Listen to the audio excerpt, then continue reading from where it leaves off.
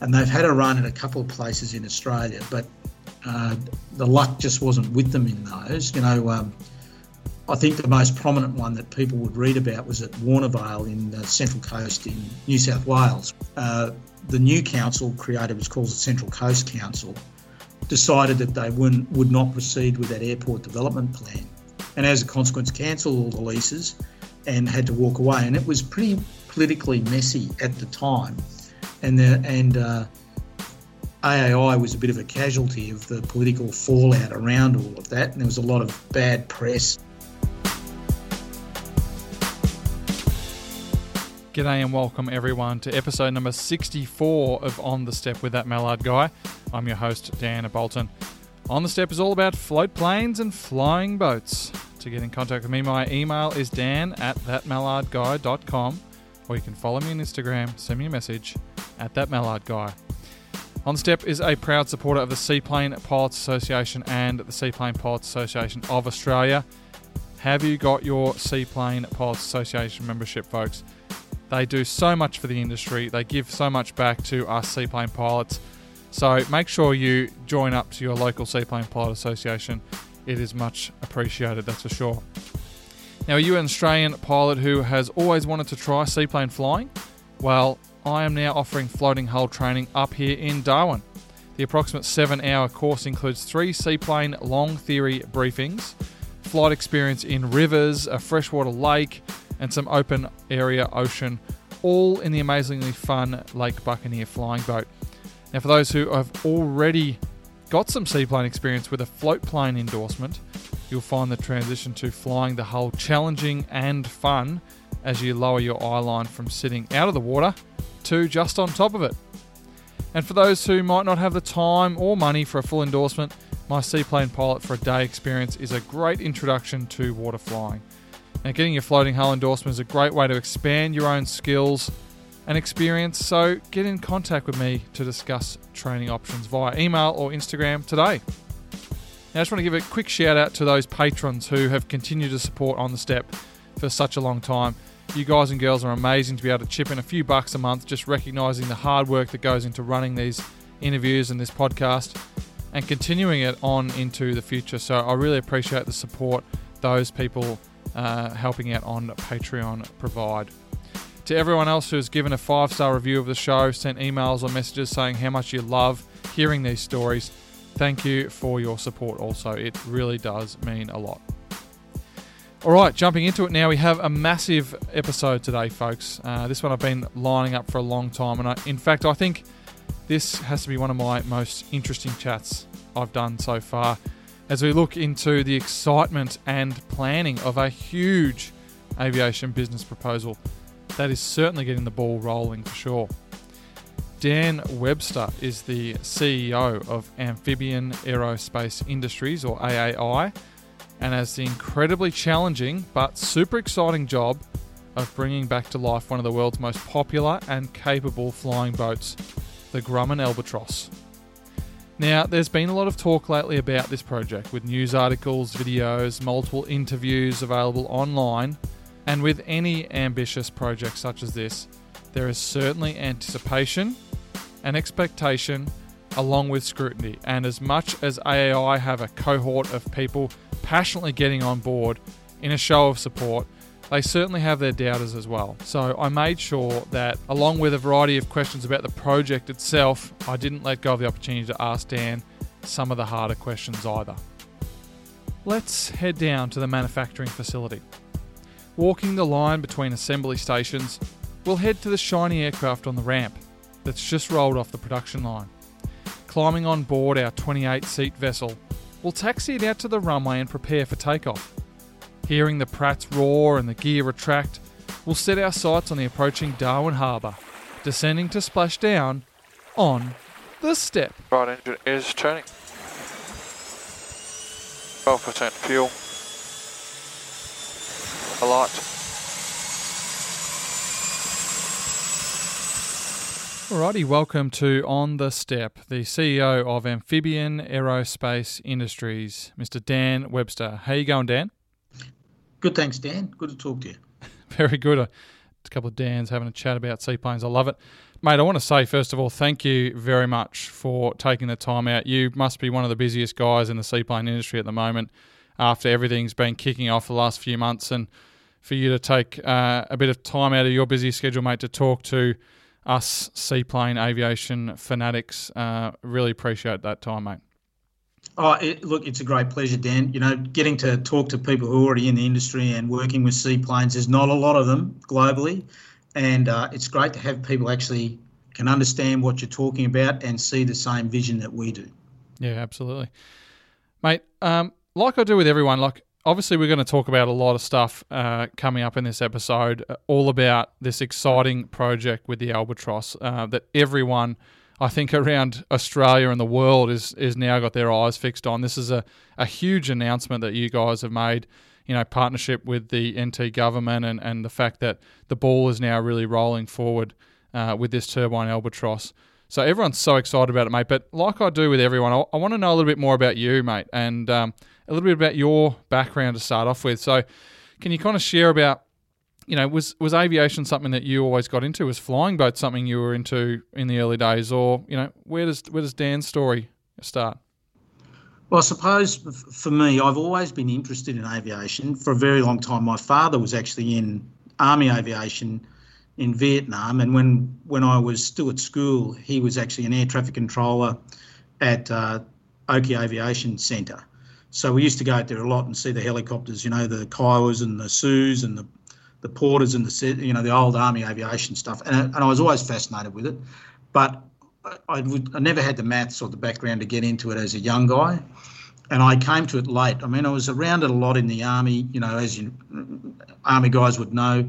You spend a lot of time being cargo on various platforms all over the place, and so aviation is very much part of your life, but you're not necessarily an aviation person. Yep.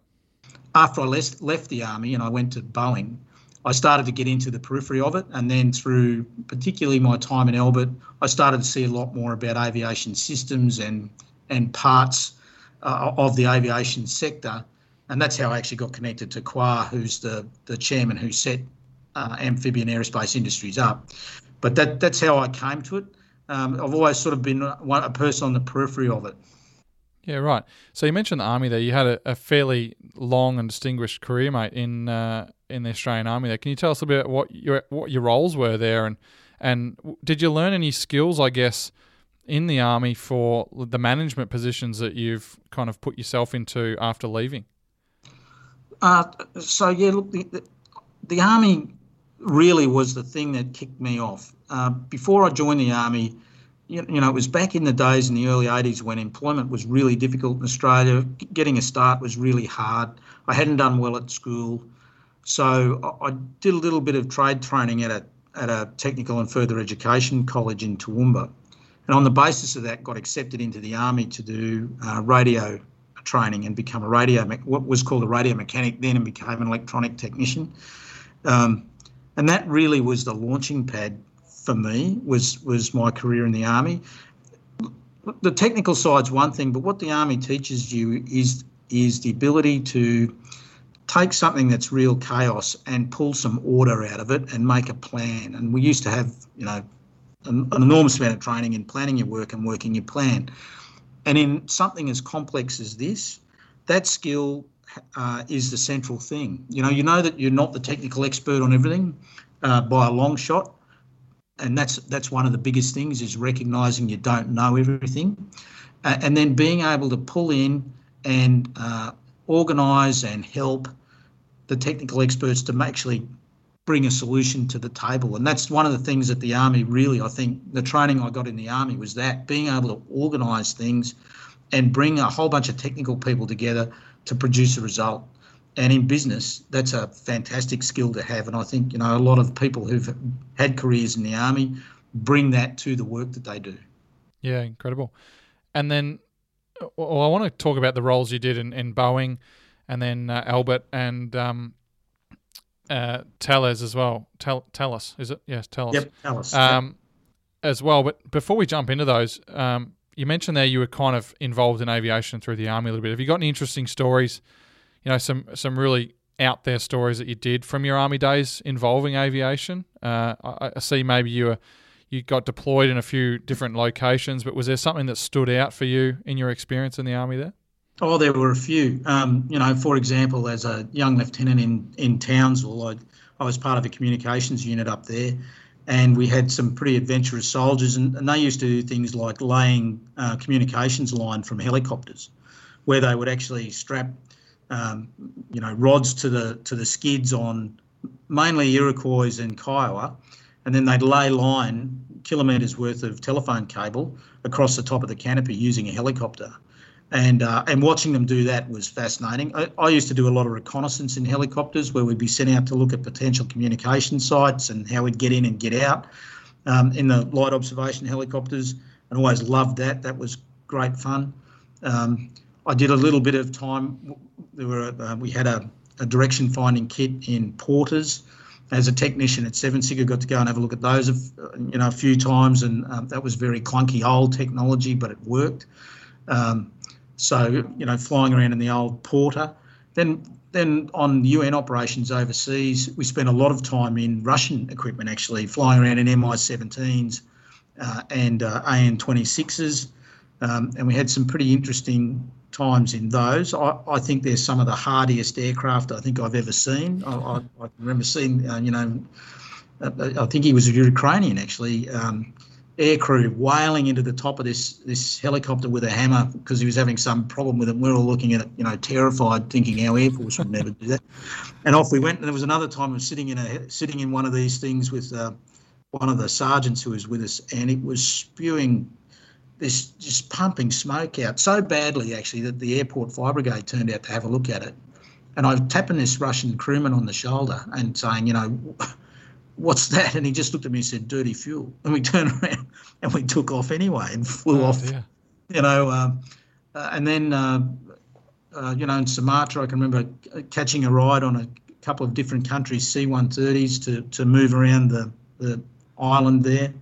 A lot of travel on a whole bunch of military platforms. It was, and they're really, it's quite something to be part of that, to be on those things and just doing a job where you're moving around in that sort of way.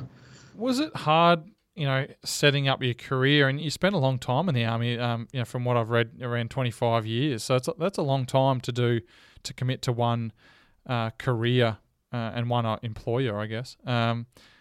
Was it hard to then come out into the non-military world and find your new role in any role? Look, to me, there's two parts to that question. The first one was the transition. I did find the transition hard. I mean, anyone who knew me in the Army would know that I was a very green guy. I was Army all the way, and I never saw a career outside the Army when I was in it. To me, you were in it and that was it. That's what you did. And if I was ever going to leave the Army, it would be retirement and, not doing much. But then it happened, and it happened very quickly, and I wasn't ready for it. It was one of those moments I had where I can remember looking out the office window going, I always wanted to be a lieutenant colonel, now I am one, now what? That sort of came on the same time as the potential that my next job would mean moving my family again, and my youngest daughter was in her 6th school going into grade 7. And my eldest daughter was the same, going into grade 8, and it was enormously difficult, particularly for them moving around all the time. You can just imagine kids and their friendship groups, and you're breaking them up all the time. And my wife, who's a professional lady, I had been moving her career all the time. It's very difficult for her to get established and do something, and we just sort of hit me. I can't do this anymore. I have to stop. What am I going to do now? And for someone who hadn't spent any time thinking about that, because that's all you thought about was the Army, it was quite something to really, confront. But I must admit, I've had an enormous amount of luck in this over time. I say to people, it's not always something you plan. Sometimes you can be very lucky. I had a couple of people who knew me from the Army who were in Boeing, who'd seen me on a couple of different programs, who I'm not even sure how they found out that I was about to leave and go on long service leave while I had to think about things, who rang me up and said, they had a particular program running for the Army's battle management system, and was I interested in coming out and working on that with them? And for me, that was sort of an instant lifeline, because, you're thinking, well, what am I going to do now? And suddenly you've got someone who says, well, come on out and we'll pay you and here's a job. So I went to Boeing to get involved in Land 200, and I met a few other Army guys who were getting out at the same time. We all sort of arrived there at once, and Boeing had a very strong program running into the Army at that point in time. So we had a good position there. And I will say this about Boeing as a company: it provides fantastic training to the people who are in the company. And so we did a number of courses there on, new business development and project management, and it was a whole series of things, sales techniques and things like that, which allowed you then to start to step your way out. And I was at Boeing for about 4 years, I think, and started to step my way out. And I had a couple of fantastic mentors while I was there. A guy there by the name of Terry Brown, who'd been the head of BD at Boeing.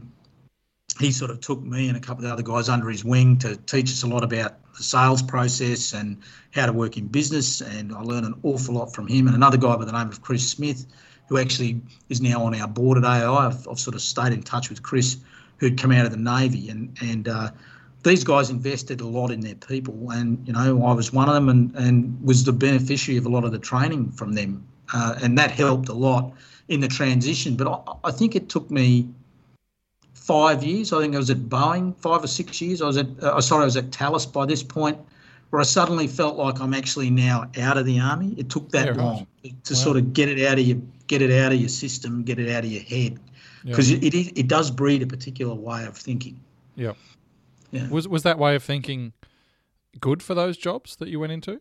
Oh, it's enormously good for those jobs, but it's different to what you're used to. I mean, the Army. And I will say, you have to be careful how you talk about the Army, because everyone's Army. I don't want to get shot down here, Dan, or anything, all right? No, I know. But what I'm saying is, everyone's experience in the Army is very different. Army was there's a lot of things to a lot of people. But all I can say for me is it was a launching pad for my career and life. And I was very lucky in there and had a great time. I gave the Army everything, it gave it back, in spades. So I had a great time. When I got to Boeing, you come with a work ethic that's very different. In the Army, there's sort of no start and stop to the day. You get up in the morning, there's a routine. It's a vocational thing. You get up, you do your morning routine, you go to PT, you come back to work, you work till the job's done, then you go home, then you do the same thing again. And when you're in the field, it's sort of 24/7. You sleep when you can, and you bring that to your work environment. A lot of people used to look at the Army guys, and they'd be saying, "What are you still doing here?" So, well, there's still work. There's still work to do, Yeah. And the trouble is that you can lead yourself to burnout, because in the Army, that used to do that in sprints on very particular things. If you do that endlessly, you suddenly find you burn yourself out, and that was one of the things that a few of us had to guard ourselves against early on. And the other one is the order. The Army comes with, it has a hierarchy, and it's a very orderly way of thinking and of business, and it has a very deep hierarchical structure.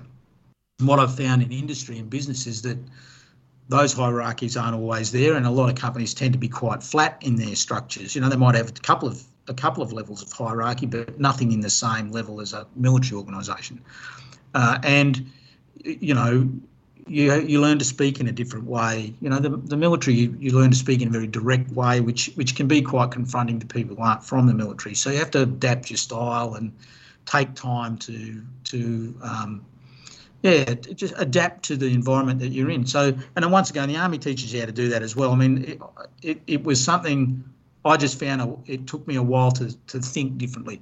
Yeah. The other thing in the Army also was there was always a massive organisation behind you. Every time you did anything, there was always, you always knew there was a whole sort of organisation behind you that had your back when you were doing something. It's not the same when you get out in the commercial world. You can often be out there on your own, and it can be a pretty lonely place. But you get used to it, and people do well in it, and it comes to then your interpersonal relationships and how you build them. So, I had a great time with the Army. I really did. I mean, it was an enormously, satisfying, and I had a wonderful career, and I still got a lot of great mates from my entire time throughout the Army. But I'm in a different life now, and that Army it's a different place now. The Army of today it has many of the attributes of the Army of yesteryear, but it's a different place now. So, and each cohort sort of owns it for themselves, if you know what I mean, on the way through. So, mate, you moved on to some other jobs where you took on some pretty big roles, from what I can read. Like managing director of Elbit Systems of Australia for over 6 years. Can you tell us about some of those roles that you had to do at a big company like that? Yeah, so, I had a role leading the combat systems team in Boeing, and then I went to Thales, and I was involved with the support systems group there and set up their new facilities in Brisbane for the support of the Bushmaster and the Protected Vehicles program, and then went into Elbit as part of actually initially their support environment, but there was a change in leadership that the company wanted, so I was asked if I'd be the MD there, which I took on.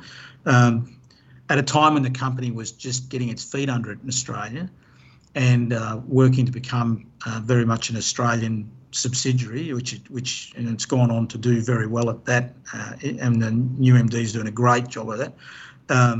I found it intensely rewarding, but also, again, another quite difficult job trying to interface an overseas parented company into the Australian market, and with all the cultural thing that's come. So I've worked for the American company, a French company, an Israeli company. They're all, in many ways, those big internationals are the same, and in many ways they are very, very different, and they each bring their culture of their country with them.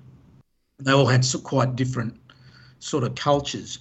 I really enjoyed the last one. One thing I'll say about the Israelis is that, they're the most pragmatic, inventive, artistic group of people I've come across, and what they can't do with technology, it's not worth doing. I mean, they're amazing to watch that sort of ability to do that. Then you had the French company had its own sort of very connected way of going about business with the other companies that were around it, and it also had a lot of roots into it from the old Australian government defence factories, and then Boeing, which was a highly process and quality driven organisation. So they each had their own flavour. But for me, the one at Elbit, that was involved on the Land 200 program, very difficult, complex technology program, trying to match a complex engineering delivery, software engineering delivery to an Australian project management organisation is quite difficult, particularly when the project management doesn't always sort of flow along the same lines as a complex engineering project does, and trying to bring those two things together. Yeah. That was difficult, but again, it's about the people you have on it and the people that you face. And I found in each of those companies, once you've got the right team around things, the right team of people with a good plan and motivated to do it, can pretty well pull off anything. Yeah, right. So that's one of the things that I really hope to bring to this AAI role, is the ability to create the right team to do something that's really difficult. Yeah. Yeah, well, mate, it goes to show you've got a lot of experience in these high up roles, managing director, vice president. It sounds like you are the right guy to lead AAI, forward in the next kind of phases of its programs and how it all sets up from here on. So why don't we jump onto AAI now and talk a little bit about how it all started? I know you weren't there from the start, but can you share a little bit of light into how the company started and when it started, and take us back to the start there? So look, I'll do the best I can, because really, Kwa Huang, who's the guy who set it up, he's the guy who really needs to take the credit for a lot of that. He really, it's really quite a vision that he's put together, and I'm very, very pleased to be part of it. Kwa, he's a guy of Vietnamese heritage, and was involved in aviation out of Vietnam on a program to get UH-1H parts sort of centralised from a lot of what was left behind, the inventory that was left behind in Vietnam after the war, and then turn that into a program which got a lot of those parts sort of secured and back into the US, but also into a program back into Vietnam to put UH-1H to action there. He's the guy that sort of sat back and was looking for a program with a niche product. And again, this is where a bit of luck or karma comes into it. It happened to be at a time when Grumman put out the type certificates. They decided they were going to sell them off. And Qua happened to, I'm not sure how he heard about it, but he heard about it, and it was a tender type activity. He put a team together and went in and managed to secure those type certificates through a process in the US. He would really need to talk you through the ins and outs of all that. Though I've heard it a few times, I'd hate to get it wrong. Yeah. And it was, I've got to say, the fact that a guy like him was able to do that is a testament to his creativity. I mean, it really is quite something when you think about it. And he secured the type certificates for all of the models of the HU16 and the G111, and that's really the core of the business now, is the value resident in that aggregated IP for this particular platform. But he'd seen the need in Southeast Asia in particular for servicing, remote areas in Southeast Asia, or even high volume areas where they just couldn't get the type of transport they needed to move people and stores to things like, some of these high value resorts or gold mines or islands where they haven't been able to put in runways because there's no room and things like that. And he had that idea, and then went out and secured the type certificates, and then started to have a go at setting up. Now, initially, he attracted an engineering company. He decided he needed to get an engineering firm, which is how he got hooked up with Five Rings out of Melbourne, and he has a business partner in Greg Hanlon down there that sort of helped the next stage of getting the company sort of starting to think about how it would do this program. And then he, brought on a small finance team to help him with that. And they've had a run at a couple of places in Australia, but the luck just wasn't with them in those. I think the most prominent one that people would read about was at Warnervale in the Central Coast in New South Wales, where there were two councils originally, the Wyong Council and the, I'll get this wrong, no, it's gone out the side of my head. There was another council that will come to me in a minute for sure. Those two councils operated independently, and it was in the Wyong Shire that the airport for Warnervale was, and they had a whole plan to actually extend the airport, put in a aviation industry zone, and this whole council was sort of up. It wasn't popular because it was an environmental area. There was a Warnervale Protection Act and all sorts of things in New South Wales which made it difficult. And then when Gosford City, that's what I was thinking of, when Gosford and Wyong merged, the new council created what's called the Central Coast Council, decided that they would not proceed with that airport development plan, and as a consequence cancelled all the leases and had to walk away. And it was pretty politically messy at the time, and AAI was a bit of a casualty of the political fallout around all of that, and there was a lot of bad press, and people from the side that didn't want the activity were undermining it, and they were accusing it of being a Chinese front and all sorts of things. So that didn't go particularly well. And it was just not long after that I actually met Qua in my job at Elbit, because Qua was looking for a set of payloads for the aircraft that were for places where US technology wasn't appropriate. So he's looking for another company capable of providing those sorts of systems, and Elbit was one. So we got together, and I could see the value in this program straight away talking to him. So we hooked up through Elbit, and I said, well, look, why don't we have a run in Queensland? So we had a go in Queensland, and we had a 3-year process there, which sort of resulted in getting to a provisional offer from Queensland government. We were going to go to Maryborough, which would have been a great location as well. Great people in Maryborough and Hervey Bay, but we didn't have an infrastructure partner there, and it was still a pretty high bar to leap over. And it was right at the end of that, when we were starting to make our decisions to proceed there, that I got approached by the Northern Territory Government to come and have a look up here, and had a chat with Quar about it, and we decided we'd have a run. So I came up and visited, and following that, we put in an application for the Local Jobs Fund, and that was only at the 26th of January last year we put that application in. And the government promised us, as one of the findings of the TERC, the Territory Economic Recovery Commission report, that they would give us an answer within 90 days, yes or no.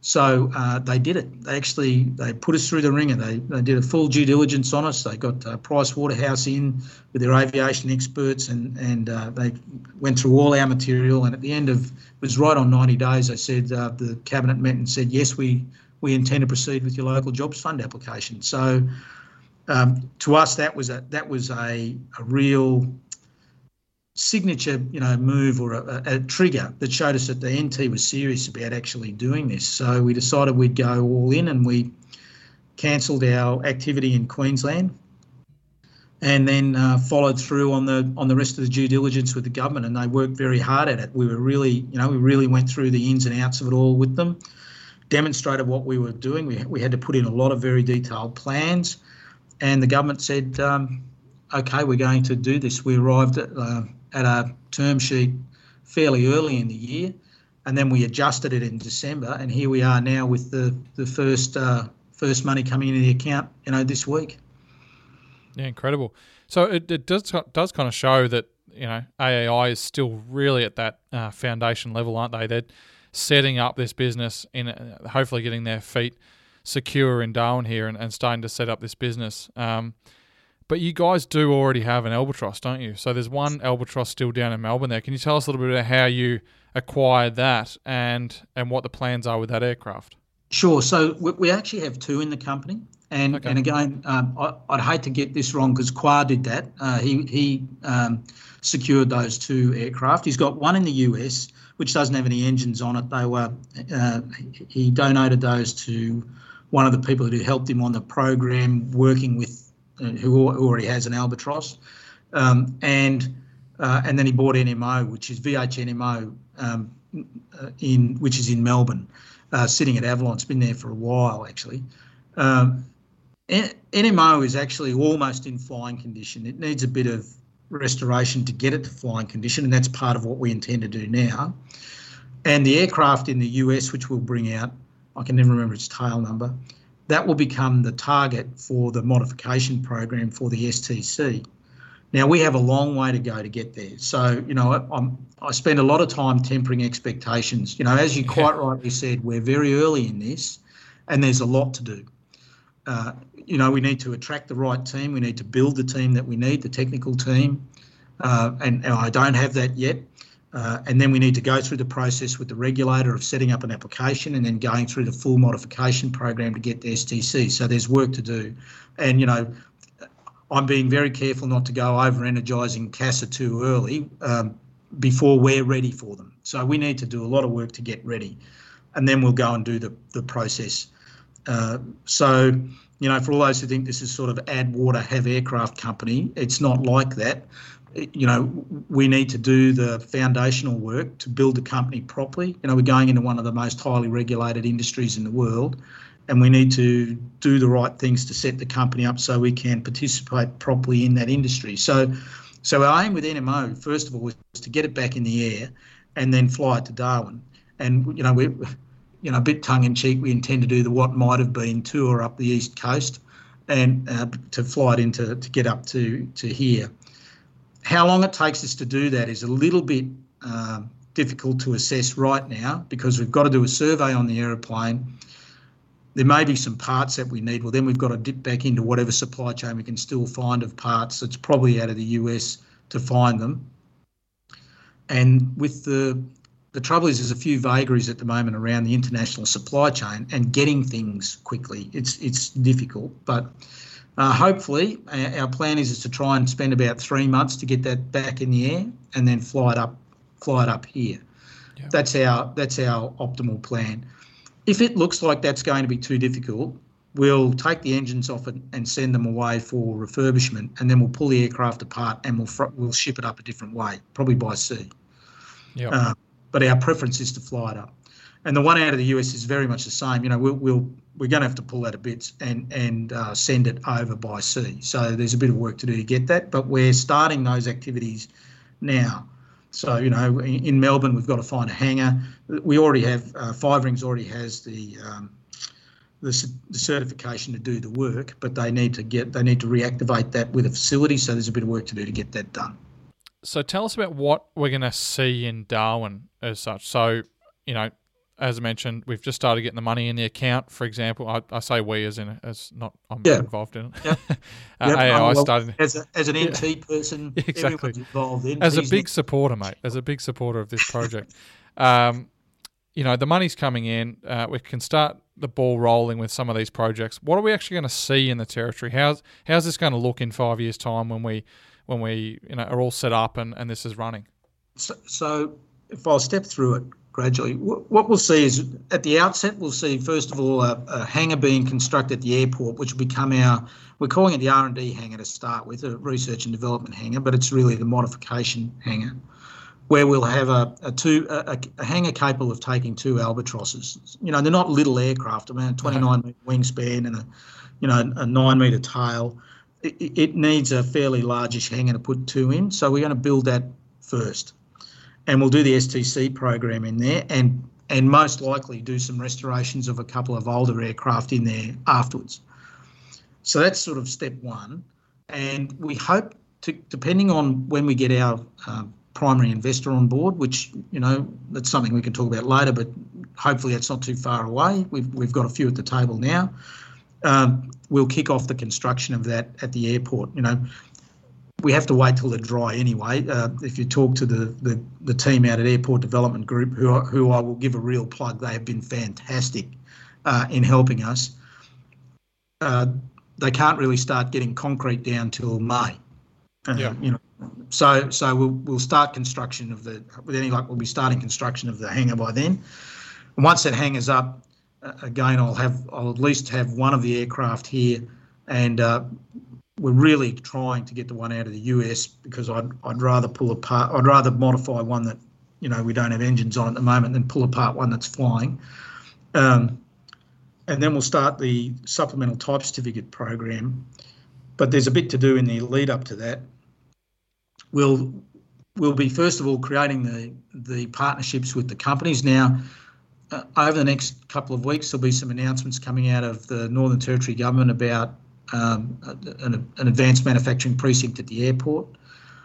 We're pulling around us a group of companies that will help us with the Albatros. So you would have seen the public announcements on Dassault or Dassault Systems, very much on the data systems and the digital systems underpinning manufacturing and engineering for the aircraft and support and sustainment.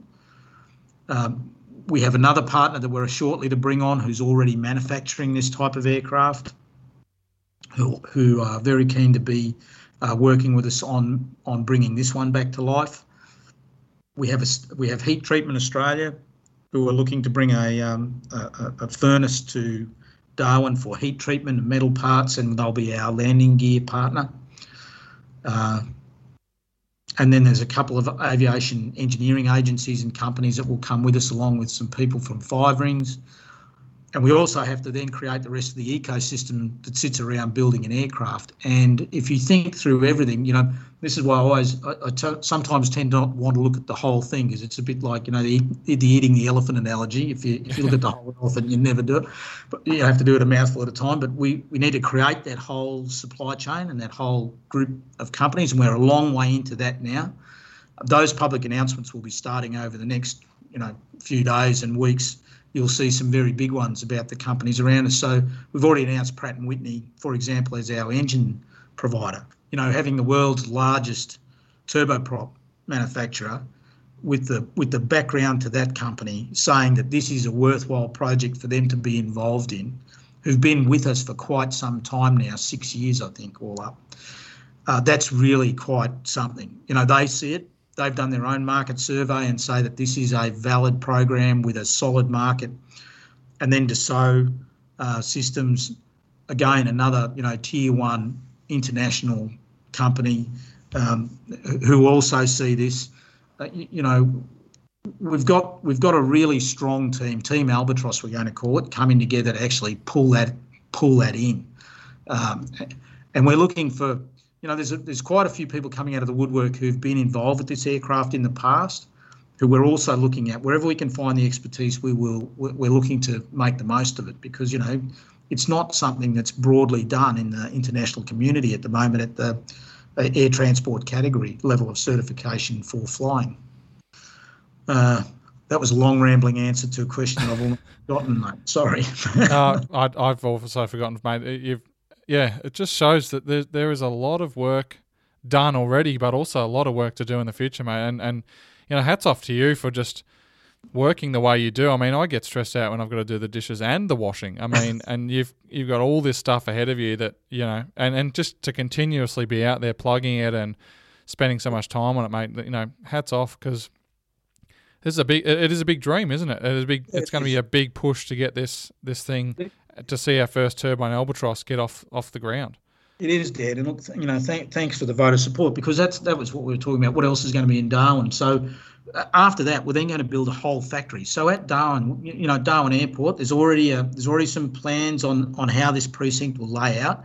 And if you think through it, there'll be the R&D hangar, then the assembly lane. We're looking at an assembly lane to be assembling a number of aircraft a year, and we're hoping to get that to a sort of static rate of 12 through a single lane. There's a paint shop will be required, a structures factory, a landing gear factory, an avionics centre. That's just to sort of put the aircraft together. There'll be a few more components to that. So as you can see, it's more than just one building. It'll be a series of buildings. We've also need to then think through the whole training system, because we'll be offering pilot training for this. It's a new type, it's not a new type, but it's bringing back a type that we'll need to recreate the training system before we can actually push that out into the areas where the users and the operators have it. So we actually have to recreate the whole training environment. So we'll have a training system we're setting up here that will involve level D simulation. And we'll be looking for partners. We have a partner already capable of it, but we'll probably put a team around that. It's a big job again. Certifying a simulator is almost as difficult as certifying an aircraft. And then we're looking to expand our training centre down to Bachelor. So Bachelor's where we'll do most of the operational flight work, and the flight test work will be done out of Bachelor. And then water operations. We're looking at Bynoe Harbour at the moment, but we may find ourselves in Darwin Harbour. There's a lot of work to do yet on actually securing that location. We want not just water where we can put it on the water and get off again, but we'll also want a ramp so we can practice coming in and out, ramping the aircraft. There's quite a bit to set that up, and what I will say is not one guy is going to do this. I'm not Superman. My underpants are firmly on the inside of my trousers. I'll be pulling a team together as we start to ramp into this now. It's about building that team and getting the experts in who can develop those systems, getting a chief pilot, getting a chief engineer, getting a head of manufacturing. These people have got to come on and then do the work to start to develop what those things are going to look like. We have it in concept at the moment, which is needed in order to attract investment and government support. But the actual detail that sits under each one of those lines of operation inside our plans needs to be developed by the experts that we're going to bring on and the teams that we'll bring on to do that, which is why it's a fairly sequential process about, do this initialisation phase and then do the recruiting phase for the various parts and then do the STC program and then, then the readiness for production, which is why it will take us 4 or 5 years to get out to that stage, and that's racy. Yeah, that's full on, mate. You talked about the manufacturing process there and having those kind of set up of, the main hangar and then the paint shop and then, the gear and blah, blah, blah.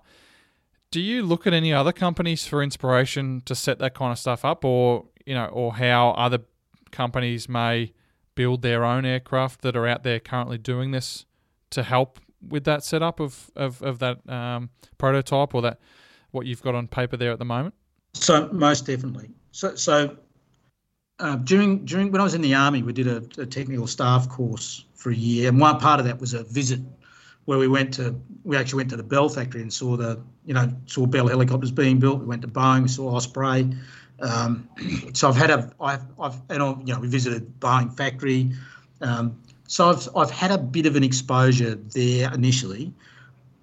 So I had a very loose idea in my mind. Then I started to study some YouTube's a great thing. There's a number of, because remember, all this was set up during the COVID pandemic.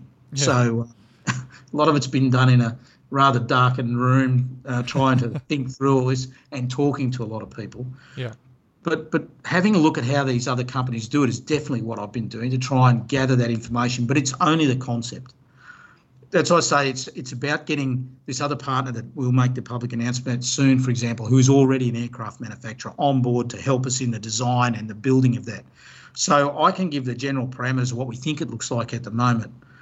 But until we get that, that is, I can only promise you one thing, is that it will change once the experts come in and we actually then do the detailed design on how we're going to do that. That will change. But I would say that we have a concept that says the hangar needs to be roughly this big, and it's largely derived by the size of the aircraft and a whole series of stations that would put the thing together. Yep. So it is, as I say, it's a concept only at the moment. And bringing in a company like Dassault or Dassault, who've got aerospace experience with their aerospace wing, their aerospace arm in Europe, they have deep roots in the construction of aircraft. And this systems group, which sits beside them, who do a lot of the 3D digital data, the 3D systems that sit, and the data systems that sit underneath that manufacturing, they can bring their expertise to it as well and combine those together. I'm sure we'll pull this together as a very different looking concept to one I've put together. But I needed to be able to give people something. You can't. Oh, absolutely, yeah. You've got to have some view. So I did study very deeply how a couple of aircraft were put together, like the Dash 8, which I thought was a reasonably good comparable aircraft, yeah. Comparable aircraft, not an amphibian, but similar in size and complexity. When you looked at the engines and the scale of the aircraft, it's a bit bigger.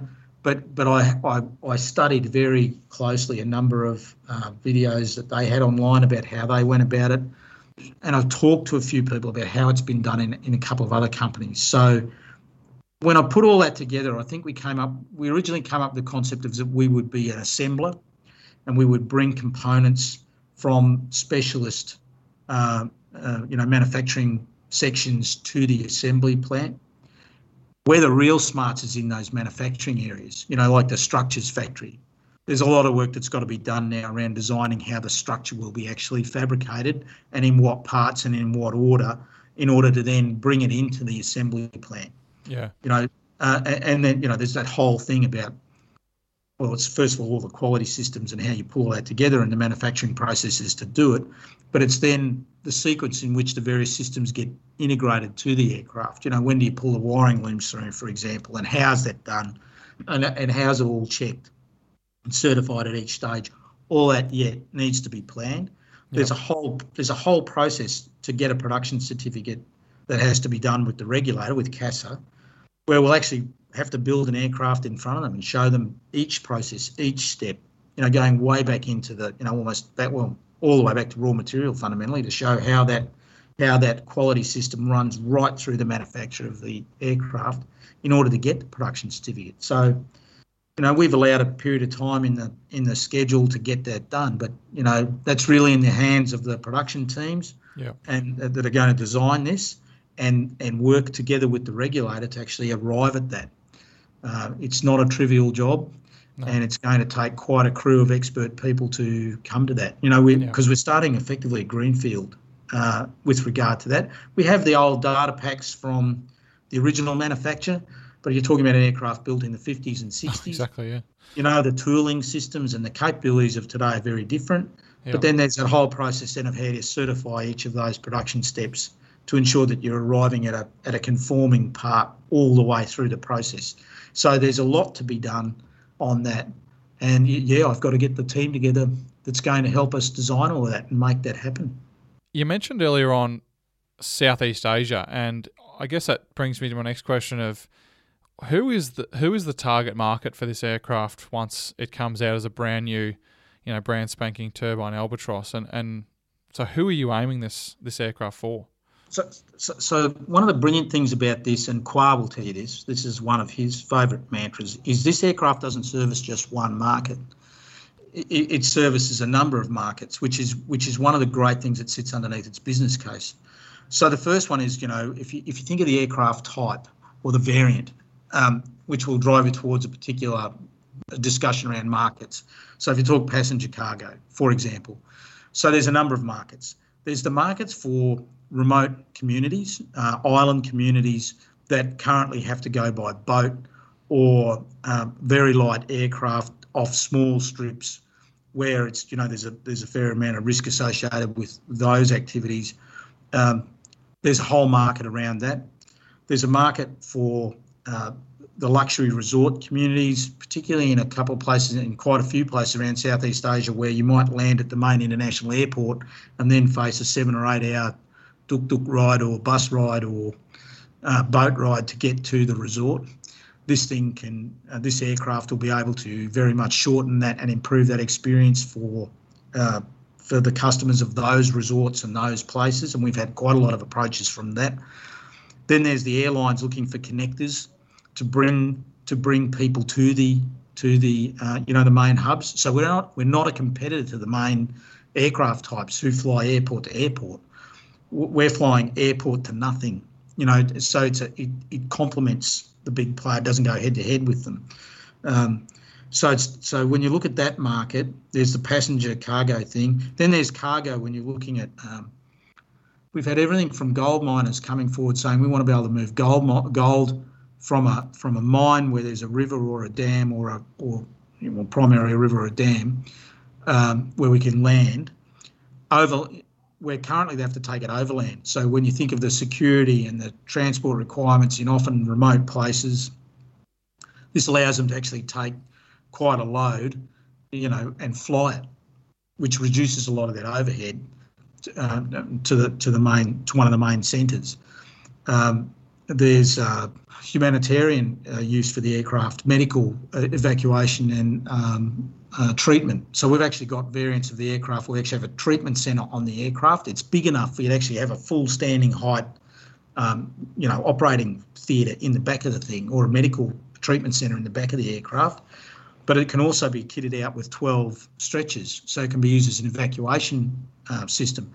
If you look at the most recent thing in Tonga, for example, this kind of aircraft could have been to Tonga with capability where the airport was closed and still be able to land on the ocean and taxi up. You can land quite a long way off and taxi in as a boat and present a capability very early. One of the jobs I did in the Army, one of the last things I did was at the tsunami in Banda Aceh in 2004, where initially the airfield was damaged by the earthquake, and it took several days before they could actually get the airport open again. This kind of aircraft would have allowed operations into there at a scale very early on. It took a US aircraft carrier turning up with, effectively an air train of helicopters to actually get air movement in there. But, it takes time to relocate those assets to those areas. This sort of aircraft can be there very quickly. Yeah. Then there's a whole series. It was originally a military aircraft, so there's a whole series of military applications. And then there's search and rescue. It's a great long-range search and rescue aircraft. Tony Bullimore, the Rock and Robin, those sorts of activities where this can be used. Coast Guard. Its last role in the US, I think, was a Coast Guard role. So it actually services a military market, a government market, a commercial market, and a number of different, sub-markets inside that. It has quite a wide range of utility. And because of the scale and the way that we intend to keep it a fairly simple aircraft, it's at the utility end of the market. It's not at the, the specialist. We're not pushing it to be the all things to all people specialist end of the market. Yeah. It's funny because I did another interview with a fellow who owns an Albatross in the States, private Albatross, and some of the work he did actually was for the cyclone or hurricane damage control, in the Bahamas. And he would fly from Texas, where it's based, all the way to Florida, refuel, and then they were doing evacuations or bringing in supplies to those areas where there weren't any runways. So, there's still some of that activity being conducted by private albatrosses around the world, which is pretty cool. Well, it's a testament to the design and the construction of those aircraft that they're still going when they really are robust. It's a very robust platform, and the only thing to let it down these days really is the fact that the engines are obsolete. You just can't get parts for them.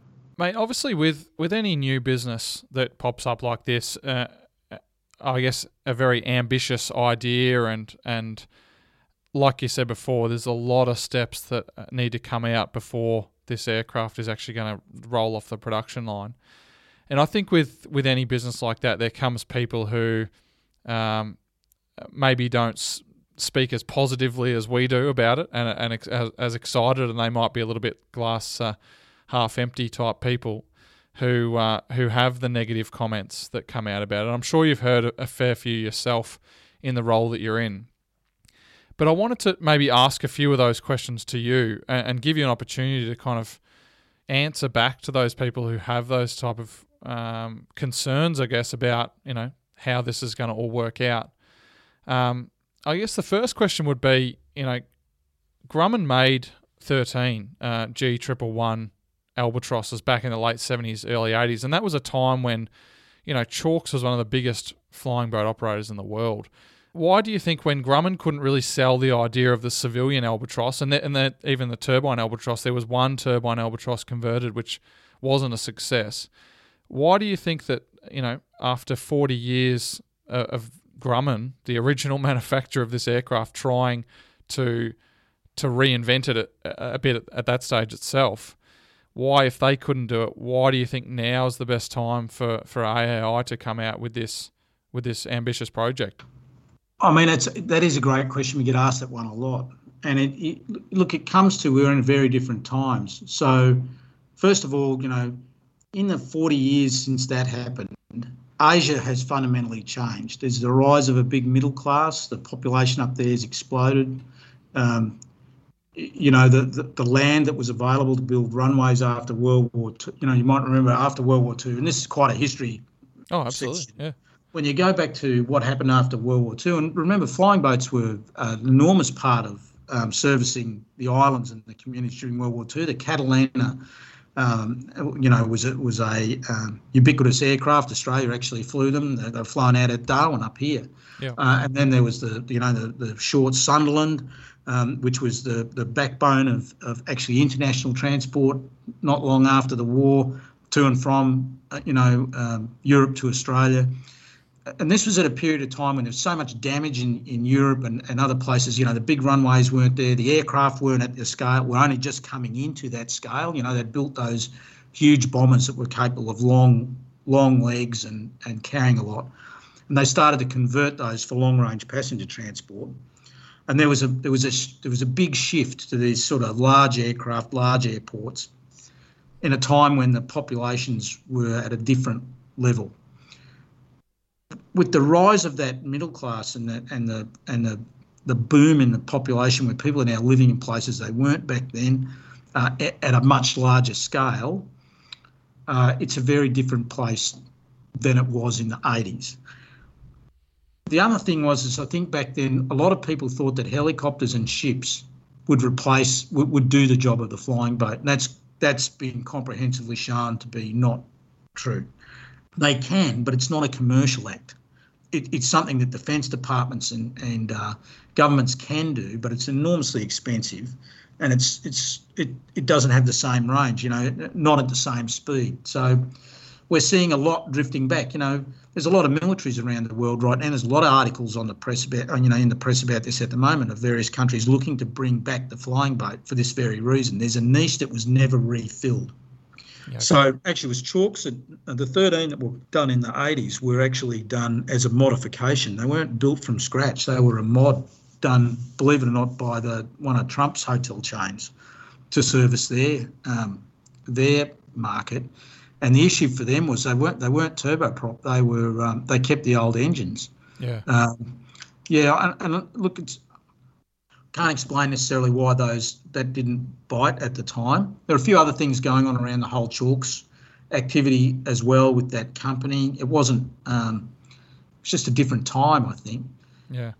All I can say is that now, with the inquiries the inquiry load we're receiving, the work that we're seeing coming out of India on their seaplane, the re-emergence of seaplanes and seaplane bases, out of the Mediterranean, same thing. A lot of new seaplane bases being built and wanting to go back to seaplane operations because it's much more flexible. Out of a lot of countries in Southeast Asia where they have issues with doing this sort of transport at the moment because they don't have the room anymore to just knock something over.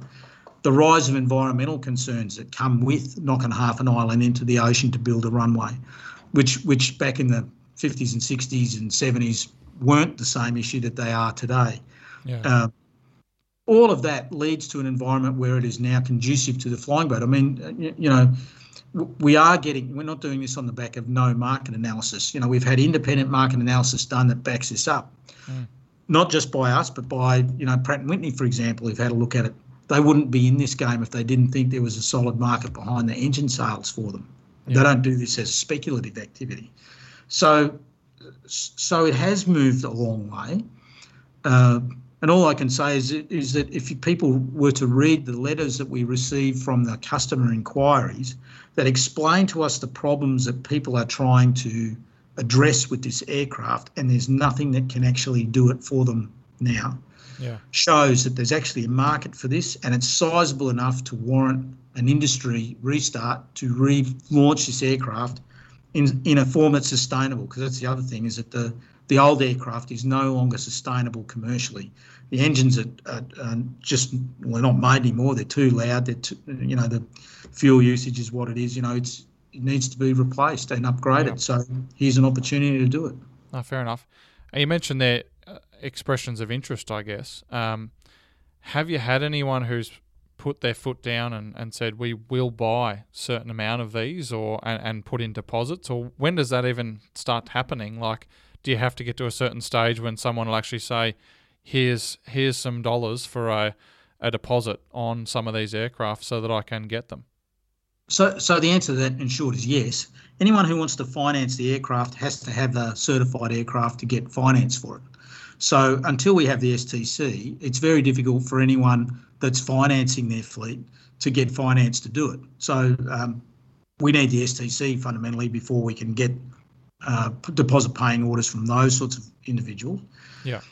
There are others, and governments, for example, are very interested in this, but it's the same. It's the chicken and the egg loop is what I refer to it as. Is you want someone to put in an order for an aeroplane when you don't have a factory and an aeroplane in production. So you're asking someone to part with some millions of dollars as a deposit before they can see line of sight on a going concern company. Yeah. And this is the conundrum that we need to break. So that's why we've needed to find an impact investor who's prepared to invest in this based on what they've seen of the idea and the justification we can give them that says, yeah, this is valid. I'm prepared to put some money in up front to get you to the stage where you've got the STC so you can then open that pipeline of orders. Now, that said, we have enough letters of intent to show this, though. Companies that have said, if this was at the stage where you had the STC, we would buy them. Yeah. And we have a series of letters of intent just in the last 12 months, for example, for companies demonstrating, sort of up to about 30 airplanes, where we can say, okay, not sort of, it adds up to about 30 airplanes. Yeah. From companies that said, if this was available, we would buy it. And then we've got inquiries for that sort of represent over 300 aircraft from people saying, well, look, they haven't gone quite as far as saying if you had it, I would buy it, but they're saying, I've got a problem that would be fixed by this many airplanes. If you see the slight shade of difference between a letter of intent and an inquiry, letters of intent are a bit more formal. An inquiry describes a problem and we would be able to provide a solution for that. Yeah, and once they see it in action with other companies, they'll look at maybe putting their money where their mouth is. Yeah, that's right. And look, some of them are using other aircraft to try and fill the void at the moment, like the DHC-6, the Twin Otter, which again in its class is a very good aircraft, but it's not of the same scale as this. It's a float plane. And, for those who are the aficionados, there is definitely a difference between a float plane and a flying boat in the open water environment. So, it's that problem that we're trying to crack at the moment. So, no, we can't sort of put a hand out there and say we've got orders for X number of aircraft at the moment, because it's simply not the environment to do that. We need to show that we have the capability. Now, and this is where government becomes very important to what we've been doing, and that's why the NT support, getting the NT government on has been so important to help us break that chicken and the egg cycle, get us started so we can actually start to demonstrate those credentials to companies that do want to buy the aircraft. And that's actually given a lot of confidence to potential investors, and we now have a couple of those in a fairly advanced stage of due diligence on us to see whether or not they'll come forward and put money down. Another one is, I guess, in the manufacturing section. And, I mean, Australia doesn't have a good history in the last probably decade of manufacturing companies, especially, like, let's say, for example, in the car industry. We've had Holden, Ford closing factories. And you mentioned just before that you're coming into one of the most highly regulated industries to start aircraft manufacturing. How do you tackle that issue, or what do you say to people who raise that as a concern? Yeah, look, it's a legitimate concern in Australia, but here's the difference. If you talk about most of the manufacturing activities have been started here, a lot of them go to what I'd call high volume, low value manufacture. So you make an item that is at a fairly low sales price. If you said like a car, you're selling them at $50,000, to buy a car. You have to make a lot of cars to make that viable. And you're in a country where there's 24 million people. So there's unless you're an exporter, there's a constraint immediately on your viability based on that market. And Australia always had to prop up its car industry until, there was a deregulation done, and then we flooded the car industry, and it made it very difficult for the local market. And there's much more written on that than I can talk about, and experts all have different opinions on the value of the car industry. All I'll say is that in the industries that I've worked in the defence industry, a lot of the engineers I used to talk to had their grounding in the car industry, and we really lost something when we lost that. But that's been the issue for Australian manufacturing in the past. Now the difference is, and the manufacturers that have had success in Australia are the opposite. They're high value, low volume manufacturers. So the first thing is we are very much in that model. We don't have to make many aircraft to make the business case close for having the factory. So we don't have a volume issue, and it is, and we have a large export market because we're not competing with a whole bunch of other people. You make a car in Australia, you're competing with car manufacturers all over Europe and the US and Asia. Yeah. In our case, we will be the only FAA certified flying boat above 19 seats globally. Yeah, it's a very different prospect for a manufacturing outfit that's doing that. Now, where our problem will come is about generating the longevity in that operation, which is not just the volume of orders, but then getting smart about what we do with that product to keep it relevant and developing and changing so that it stays viable and marketable into the future. And we've got a bunch of things we want to do to it over time that will, already in our plan on how we would do that. But that's the difference between us and, say, the car industry and other manufacturing, other manufacturing environments. It's the high value, low volume prospect. And you look at companies like Austal, for example, which has also been very successful as a shipbuilder.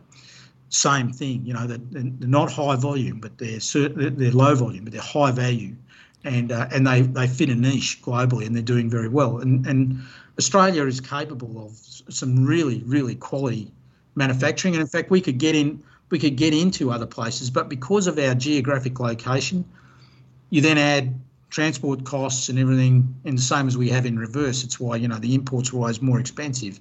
Yeah. To go overseas, so that's where those other guys, who are trying to do the high volume stuff, really struggle to compete unless you can find a niche in the Australian market. Yeah. Does that high value, low volume platform raise issues with unit price per aircraft and potentially having an aircraft that is going to cost too much to be able to sell? So we've actually done the modelling in great detail on our price. We've tested that in the market, and we've been very successful with that with potential customers who've said yes, that's very much in our ballpark. Part of our modelling has been to make sure that an operator who bought one of these using finance can make money. So it's very important that we understand the full life cycle of the aircraft and what someone wants to do with it, to make sure that when we model this, it's not just about our cost and whether or not the thing's saleable. It's that if we sell it at this price point, can the company that buys it make money off it? Because if they can't, you haven't got a market. Yeah, true. So and this is one of Kyle's favourite points when he's talking to people. We've actually modelled that price point, and I actually did it independently myself, checked it against it, and did the full model underneath it about, if you bought one on a lease, how much the lease would cost you, what sort of route would you have to fly, what's the cost per seat kilometre, how many, what's the usage rate, how many legs would you have to, hours, legs, everything, to see would this stack up. And it well and truly stacks up as something that an operator will do well out of at the price point that we've set. So we're very comfortable with that, and as I say, we've tested that with a number of potential customers, and it's been quite acceptable. Yeah, righto. Another thing will be location that you're now setting those feet into. Now, from what it kind of sounds to me is, like, obviously you've mentioned before that you need the government support there to help that chicken and the egg scenario. So I imagine, and you've tried this already, I guess, in the last 6 years, as you've been trying to get your feet into certain airports around the country that are going to be suitable for this project, and they haven't worked out for whatever reasons. And the NT government's helped you out, and you're starting to get your feet, certainly firmly planted in Darwin. There's some issues with Darwin, though, isn't there? I mean, we are high humidity, high temperature location. Only just a couple of weeks ago, due to some floods, we had huge supply chain issues in supermarkets up here. Do you see some of those issues being Darwin, or the location of Darwin itself, as something that would be an issue for you in the future at all? So fundamentally, yes. In fact, one of the reasons why we didn't initially look at Darwin was that. But on balance, after we did the work on it, and we had to do the due diligence ourselves, we worked out we can make it work here. Now, there's a bit that sits underneath all of this, though. It's very important to go through it. The first one is that government support is essential. What we found in the NT is a highly supportive government environment that's led us to get to a kick-off. So from that perspective, it's a highly progressive government. It went through the Territory Economic Recovery Commission. When you look at the findings of that report and how they went about, defining what the government needed to do to create economic activity here, it was enormously exciting for us to see that, and it was something that we thought was an attraction.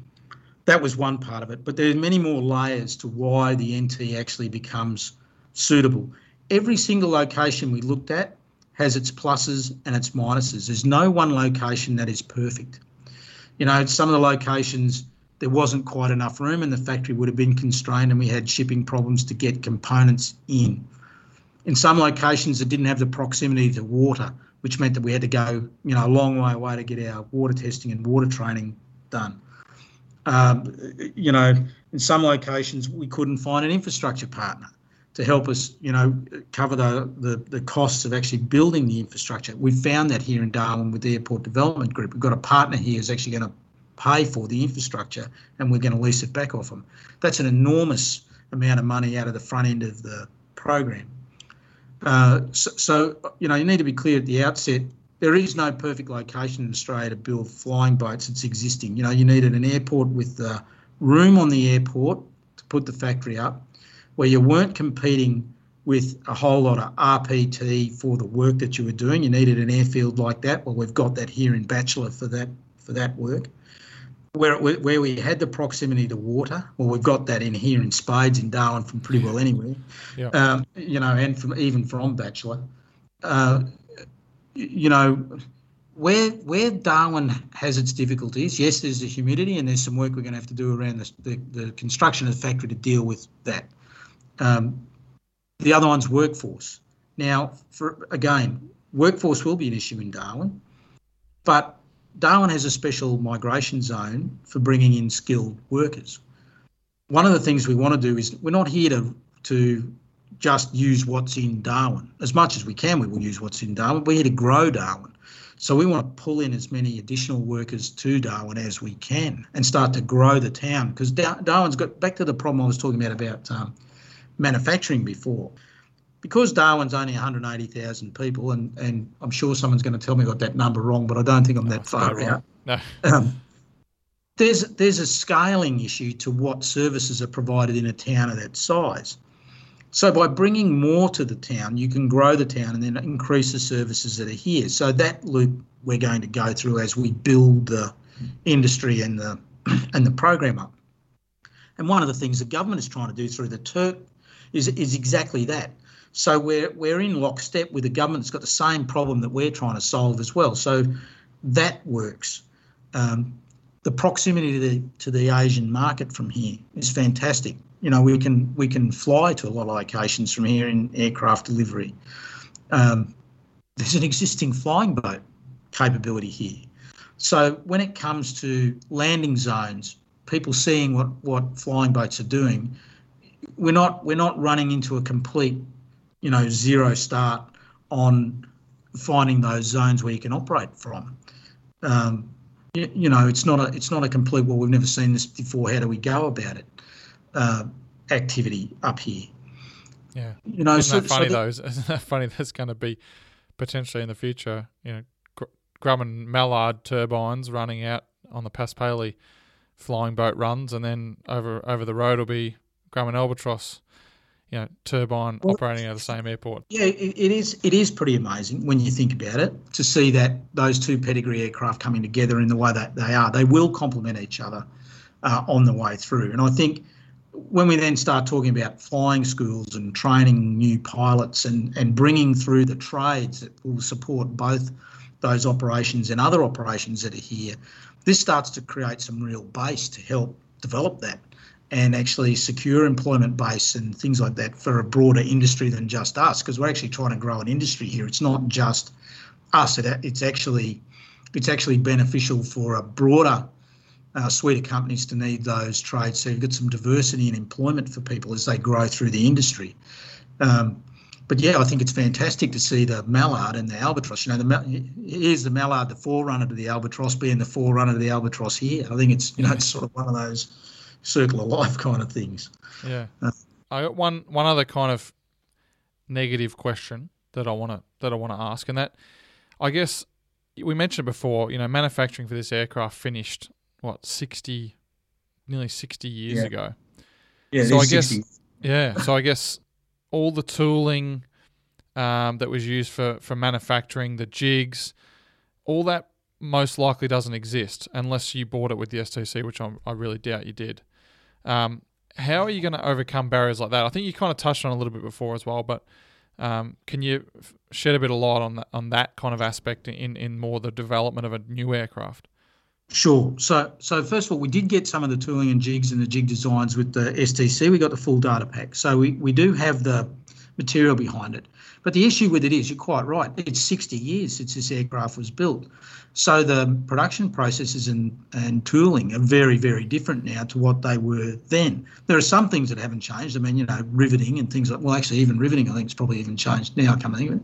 But really it's going to be quite different, and we're going to have to redevelop it. Now, we've teamed with another company that will be announced soon that are specialists in making exactly that equipment for this kind of operation. So when we do the manufacturing design work, where we need the manufacturing engineers on, they're actually going to go through the technical data pack to produce the manufacturing data pack. That's the work that needs to be done. And again, I won't trivialise it. It's not a trivial activity. There's a lot to be done as we step our way through that. But there's a lot to be learnt as we go through the STC program with the existing aircraft, as we start to bring some of that tooling and equipment back, even to go through the modification program. So we have a few years over which we will be able to start to redevelop that activity. And as soon as I can get that specialist team on, that's one of the early things that they'll be starting to look at is, what's needed. Because it will change a little. Yes, the parts of the aircraft we keep the same. We'll need to find ways of doing that. But remembering we're making modifications to it, which by their very nature will mean we'll have to change the manufacturing process to repeat that when we get to the new version. So, I'll be very much relying on some of the partner companies we're bringing in who have expertise in doing that. That's what they do for a living, and we're talking about people who are in the F-35 supply chain, for example, and in the Airbus and the Boeing supply chains who do tooling, specialist tooling and jigs for those operations as well as, so they're the perfect people to be teaming with to be doing ours. And it's, we have to go through that process and do that work, and it's not done. It's not done now. I would be telling people porkies if I said that we were all set to go. We're not. We have to develop all that yet. Yeah, absolutely, mate. Well, Dan, I reckon, mate, you deserve a beer because this has been an epic chat. I've absolutely loved talking all about this kind of stuff because it really is at the growth stage, this business. But you guys have obviously thought about so many things that need to be done in the future there, and obviously you've got the things mapped out of it when they're all going to happen. And I'm super excited, as well as so many other people out there are also super excited about the news that the Albatross will be coming to the skies again and reinventing itself, mate. So I'd like to really thank you again for sharing your time and all the insights about how this business is running. And I really hope a lot more people are going to get on board this business in the future. So Dan Webster from Amphibian Aerospace Industries, thank you very much for coming on the step. Yeah, well, thanks very much, Dan. It's been a pleasure to have a chat with you, and always keen to hear other people's points of view and what they think about the program. And whenever I hear something new, I always write it down and make sure we're addressing it.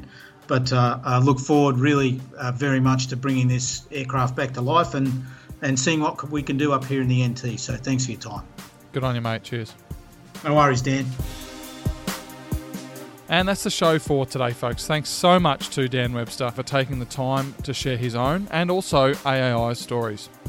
I hope that you're all as excited about this as I am, and that in the next few months we start to see the next phase of the project come to fruition. Good luck, guys. Thanks again for joining me on the show, folks, and to everyone out there, I'll see you next time when we get on the step.